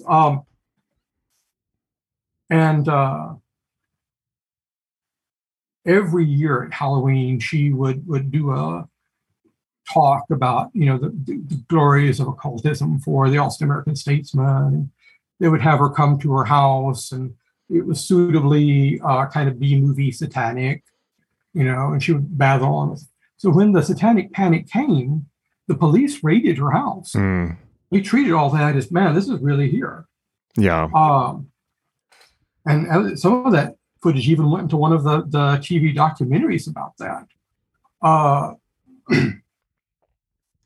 She played the game of thinking there's a certain degree of common sense. There is no common sense. Common sense exists when people feel in control of their lives. When people don't feel in control of their lives, they are looking for something that's causing the lack of control. I've got a good job. Why aren't I making any money? Something's causing this to happen, to go wrong. I'm making more than my father did, and yet I have a much worse house. Something is wrong. And the something is usually pretty complicated and difficult to get at and requires a lot of different levels of solution. Or it can be someone off in a forest dancing around a stone block and worshiping a goat. Yeah.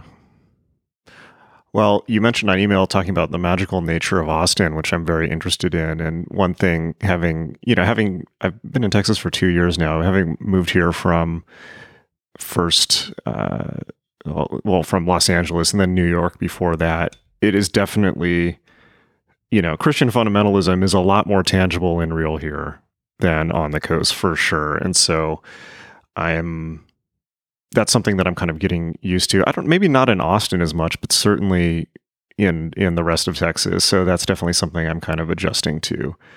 Is that something Texas has a very strong Christian fundamentalist bent.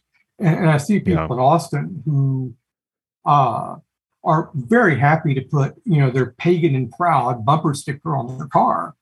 And that's great. You drive about 30 miles away. Yeah. Then you're like, you might as well put a bumper sticker in your car saying, please take notice of me. Yeah. You may throw rocks. So how's navigating that? I mean, I don't even leave my house, let alone Austin. So, but that is something I've definitely become much more tangibly aware of. Whereas before, living in New York or LA, the idea of kind of fundamentalist America was, to be honest, kind of like an abstraction for me. It's like, oh yeah, in theory that's there, but I never see it, so it's not really a problem. Well, we don't understand, if you're outside that mindset and have never seen it clearly, that is also a path to ecstasy. that these people actually do have religious bliss. These things that we may have encountered through meditation or some spiritual practice, they can get from hours of playing and singing and be Sure. overcome ecstatically. Sure. Ecstasy is only proof of ecstasy. It's not proof of truth. That's a great line. So hopefully that's something that has been easy for people to navigate in Texas, or maybe not so much. Well, since I grew up around that, then I pretty quick about feeling out where people are. I mean, the easiest thing is to ask people, what they think of as an odd experience, and then listen to that and why they think it's odd. People want to tell you their deepest, darkest secrets. It's dying to do. They just need permission. Yes. So I'm curious what you were thinking about the magical nature of Austin, or we can have that conversation offline if you didn't want that on the podcast. But you sounded like you wanted to share something about that. Well, there have been groups in Austin forever, and I think the true MAGA, since this is a Latin word, it is gendered. I think the true MAGA of Austin was the sculptor Elizabeth Ney.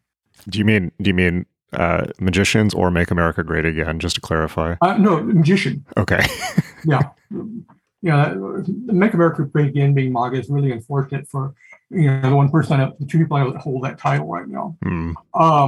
She was a great magician, and she had a word. She chose the word sursum, which she even carved into the side of her building. And she did things like fight the Ku Klux Klan off her property with a gun. While she was making her great sculptures. That's great. And said to Texas, "We need to create a culture here, and I will make sculptures of your great heroes, Sam Houston and Stephen F. Austin and so forth. And we should idolize the good parts of them. I mean, there's a lot of bad parts about Sam Houston, but there's some good in that man too. And I will teach art here in the center of Texas, and I will make art part of the lives of Texans. And you can go and look at her sculpture, particularly her sculpture Prometheus. It just resounds with this very magical feeling. And it's very interesting because if you read her diaries, the moment she had her spiritual awakening was in Egypt. And she was traveling, looking at the sculpture. And she went to the great temple of Amun in Luxor and saw the giant Kefra beetle outside the temple. And went back and said, originally, this must have been all religion was self-creation. When she wrote this completely like Setian article about the Kefir sign, and then came back and she was changed. Of course, for a while, Austin was the center of the OTO. Right. Before the Caliph left here for whatever reason, Austin used to be the center point. You hear it, the Scarlet Woman Oasis. There have been Brigifian groups here. There have been Steiner groups. You name it, they've always had a place in Austin. Austinites kind of love this stuff. Do you have a sense of why? Some people argue it's because of the fact there's a magnetic fault going through the city. Is that it? It's like the Persinger theory, right? But there is something. Yeah, I mean, certainly I never expected myself to be here, yet here I am, perhaps drawn by a magnetic fault. But that I really like it here. I think it's I really like it here. I'll probably be here for quite a while. Do you have any theories on why? It sounds like you view Austin kind of as a hot spot. Do you have any theories on why that is, outside of the magnetic fault? Outside of, and I don't completely think that that's wrong. The fact it's a small city, it's a university city, so it has a significant part of its population of people in search of new experience. Has a huge thing to do with it. The fact that there's an absence of natural resources, so there's not one industry that dominates. A lot of the fact was that a lot of the initial settlers here came from liberal traditions in Germany and what we would now call the Czech Republic. All of those things help a great deal. Yeah, the Crowley collection being here is certainly a dead giveaway as well. And I actually did not know that the Book of the Law is here. That's phenomenal. So any advice for interfacing with magical Austin as I continue to put down roots? Visit the sites that are old and beautiful and interesting, and just be open to it and see what will come to you. Any ones you recommend other than the Prometheus sculpture? I like Lady Bird Lake. I'm so old, Austin. I already said Town Lake. Zilker Park is a great place to walk around and get lost in. Some of the neighborhoods in North Austin, there's just kind of a sense of beauty and style. Beauty always points toward mystery. I love that. And the less commercialized the beauty, the greater the pointing. You must know Daniel. And then, of course, go ahead. UT itself with its strange history. Why not? You must know Dr. Flowers heard the word Runa while he was a student at UT. You must know Daniel Johnston. Not directly, but yes, I know of him. Yeah, one of the magical experiences that I had when I first got here was I found the tape of it. I'm hopefully going to be able to clean it up and put it on the podcast. I interviewed Daniel Johnston in San Francisco in 2002, and he at the time he wrote on a tiny ripped piece of paper his parents' address outside of Austin to send him the publication. And right after I got here and unpacked, as soon as I finished unpacking, for some reason that slip with his address on it was sitting in the middle of the house with his parents' address. So that was cool. You're a fiction writer, and I know you wanted to talk about that. That is something that, from our conversation, you were before you got into at least the Temple of Set, if maybe. I'm not sure which came first, that or the interest in the occult for you, or if that's hard to pinpoint.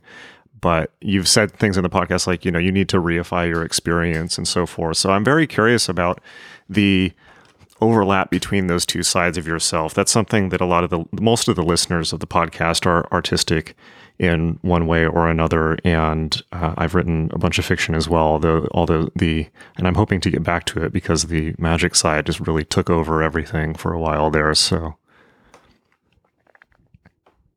Well, fiction is a form of low-grade ritual, right? You have to discipline your mind to sit and read. You have a series of images that are given to you that you then relate to. The biology of reading is fascinating. For example, if you're reading an account of someone running and it's well written, your brain will actually access the very same set of nerves it would access if you were out there running. Fiction is about modifying subjective states, and then it produces a great change. And the best fiction takes you to a wordless place. That's really amazing, right? That you can be reading, say, James Joyce's The Dead, wonderful short story. Yeah. And you have this overwhelming feeling at the end, and you can't put it in words because he's taken you through the same steps that his protagonist went through. And you're left in this wordless place as the snow is falling gently over all of Ireland. Fiction comes from a desire to escape or modify or refocus reality. And magic comes from escape, to modify, escape, or refocus reality. They're the same factor, the same want, and often the same materials that use words. This is as true in other art forms. I can't speak of what it is to be a musician because I'm not a good musician, but my musical friends tell me that this is true for them. It is true for painters or sculptors or even great tattoo artists. The artistic impulse and the magical impulse come from the same place. The artistic impulse is probably in some sense more noble in that it is less concerned with worldly affairs or with self-benefit. Magic can be done for worldly affairs. It can be done for self-liberation. Art is often done just for art. And so for some reasons, for some ways, art is maybe even a higher octave than magic, if you use that kind of terminology.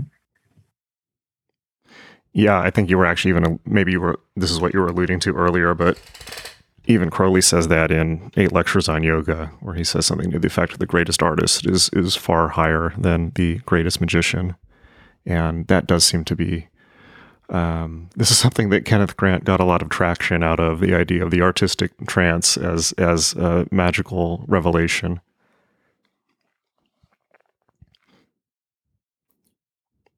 So, well, I mean, Grant's strength and weakness is exactly the same, which was he became aware of this liminal state between waking and sleeping, or between waking and having a drug experience, or whatever state A and state B is. He circled the liminal state in between. He said, that's it. That's where the magic is. No, the magic can be anywhere, but you can become aware of magic in those states really well. He confused entering into magic with magic. And then that led to a lot of confusion. That's a good kind point. Of permanently high state of seeing connections that aren't there, and really bad gematria for yes. Yes. I actually do want to ask you about that, because I think, as far as I know, I think you're the only person to write a book on Typhonian magic not from a Kenneth Grant perspective. And I'm curious where your divergence was there, if I have that correct. That is true. And the reason I did that is for our birthday some years ago, decades ago, Stephen Flowers gave me Bett's translations of the Greek magical papyri. And he says, there's sure a lot of spells in there about Set Typhon, his usual kind of indirect teaching method. And that's why he just said, go study them. That's all he needed, right? Because if the student has enough kindling, all they need is a spark. And so I went and looked at all these spells about Set Typhon. I said, oh, there's some patterns here, some really fascinating things here. And in fact, I wrote a book eventually on just the figure of Set Typhon in Greek magical papyri called The Seven Faces of Darkness. Yes. And Grant approached the Typhonian current with no scholarship, just none. It's like, I sense the answer is Typhon. Well, good enough. And then starts writing his stuff. And then didn't go like and says, well, where did this appear mythologically? How has it existed in practice in the world? No, it's just, I invented this. In 1955, he wrote Gregorius, the head of the Trinitas Saturni, and said, hey, Gregor, it occurs to me we are entering the Aeon of Typhon. You and I should create a school that takes care of this. And Gregorius wrote back saying, I already have a school, but you are correct. It is the Aeon of Typhon. Let me pause that real quick. This I haven't heard before. What was this something that Gregorius had just decided, or was there more to that? From the material I've read, and I am very limited in my access to the Trinitas Saturni's documents. And the bigger problem is that the people in the Trinitas Saturni, even today, are bound by oaths. So they can't tell you anything. Sometimes ridiculously so. He was beginning to look at, among other things, the Greek magical papyri. And says clearly there is some force here, some demonic initiator. And so when Kenneth Grant got there through methods of ego annihilation, like breathing ether, yes, he found the right end. He found where the door is, but didn't find any methods to getting to the door or going through the door. Grant was headed in the right direction, but then didn't deal with the other problem of magic, which is taking the garbage out. And at least 9/10 of your work as a magician is taking the garbage out. Yeah, for sure. Aeonics is always a funny one for me because I like your terminology of doors, because obviously Aeonics can be such like an ego contest. You know, my Aeon is bigger than yours, but the Aeon of Horus is the only one that I've found that actually has explanatory power. That's not just explanatory, but explanatory power you can't get away from, even if you want to. But the other ones are always interesting to me, and so I never heard about any of this Aeon of Typhon or how far that went, other than Grant's kind of general thesis that there is also this quote-unquote eternal Typhonian current that is just the formula of the opposer and the reversing a magical formula, which may, just like the rest of Grant, may or may not have existed anywhere except in his own imagination. Well, I mean, the problem is that and it's interesting. Today, by the way, is the anniversary of Grant's death. Today is.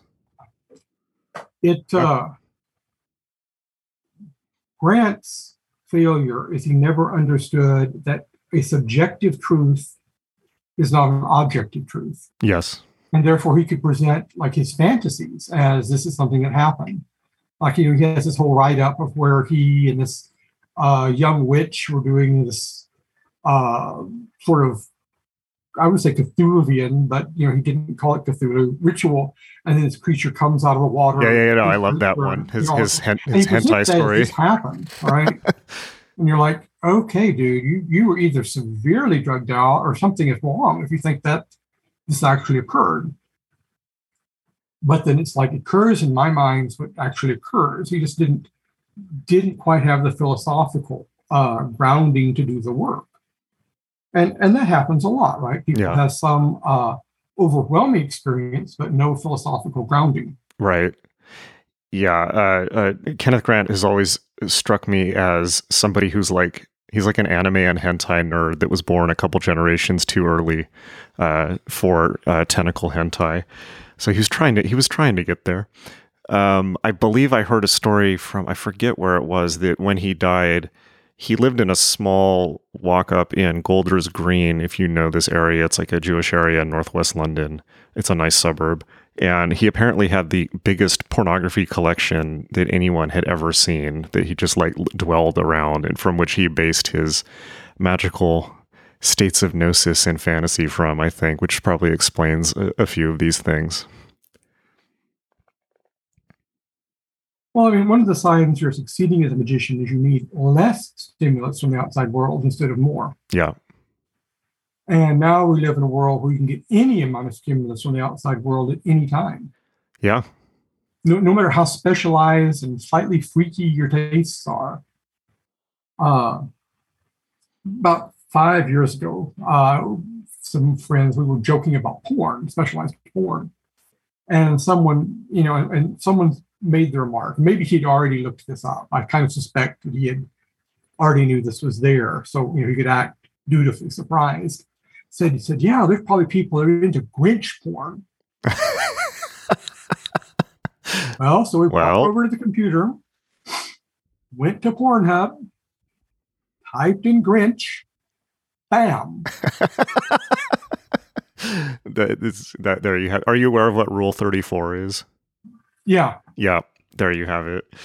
Yeah, no, this is hilarious. This is the funny thing. It's like, as edgelordy as the most edgelordy occultists of the 20th century were, they could not possibly predict how utterly bizarre and just like nuclear, I don't know, like just mutated the modern world actually is. I mean, even when I go back and read like the most edgy Crowley stuff, like his writings about the Garden of Eden and things like this, or Kenneth Grant, it's just like, oh, this is so quaint. It's so it's just nostalgic and warm and fuzzy, like going to grandma's house, but they're talking about these unbelievable Gru insanity, but compared to the internet now, it's positively quaint. Well, when Grant found his way to Cthulhu, into Lovecraft in general, the things that Lovecraft were most frightened of were immediate things that he seized on as, oh, this must be the path of power.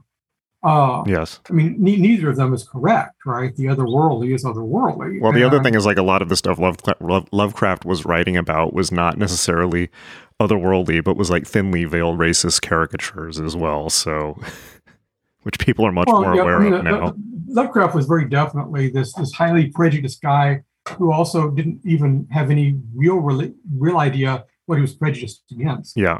I mean, the fact the guy is a flaming anti-Semite marries a Jew, and never once in his writings or speaking about it sees a contradiction there. Right? Yeah. He was married to Sonia Green. He would still write these horrible things suggesting the Jews are in league with the powers of darkness. Like your wife that's putting bread and butter on your table. Yeah, there's a little bit of a disconnect there. Yeah. Yeah, it's interesting to go back and revisit some of these towering figures as time goes on. Well, we've been talking. I just realized we've been talking for 2 hours now. I would love to have you back on the podcast. We should probably put a pin in it for now. Okay. But tell us, your book is your book out? How to Become a Modern Magus? How to Become a Modern Magus is out. Okay, and that's from it's from Destiny imprint of Inner Traditions, Inner Traditions book. And how can people? Some of the Destiny books line, yeah. How can people find your work online? And beyond this book, what do you recommend they check out first? The things I think that beyond this book that I think they would like, I wrote a book on vampiric magic from Inner Traditions called Energy Magic of the Vampire. A lot of people like that.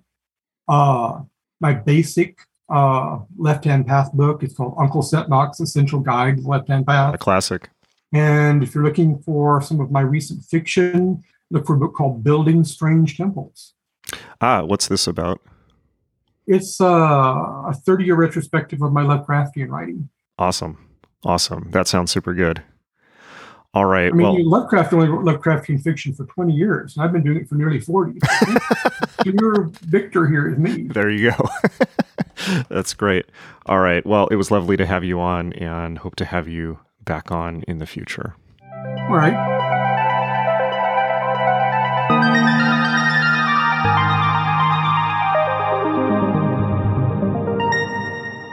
All right. Hope you really, really enjoyed that. I definitely had a lot of fun in that conversation.